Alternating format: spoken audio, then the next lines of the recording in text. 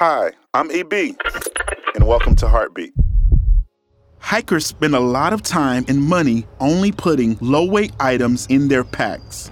On their journey, they'll be carrying the weight of every item in their bag so they can only be essential. We should take a similar approach when considering the weight of our emotional baggage.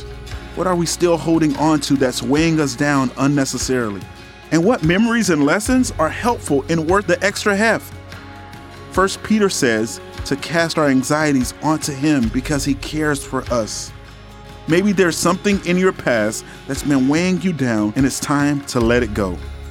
Lighten your emotional baggage and ask God to carry it for you instead. The journey will be better for it. Heartbeat is brought to you by the Salvation Army.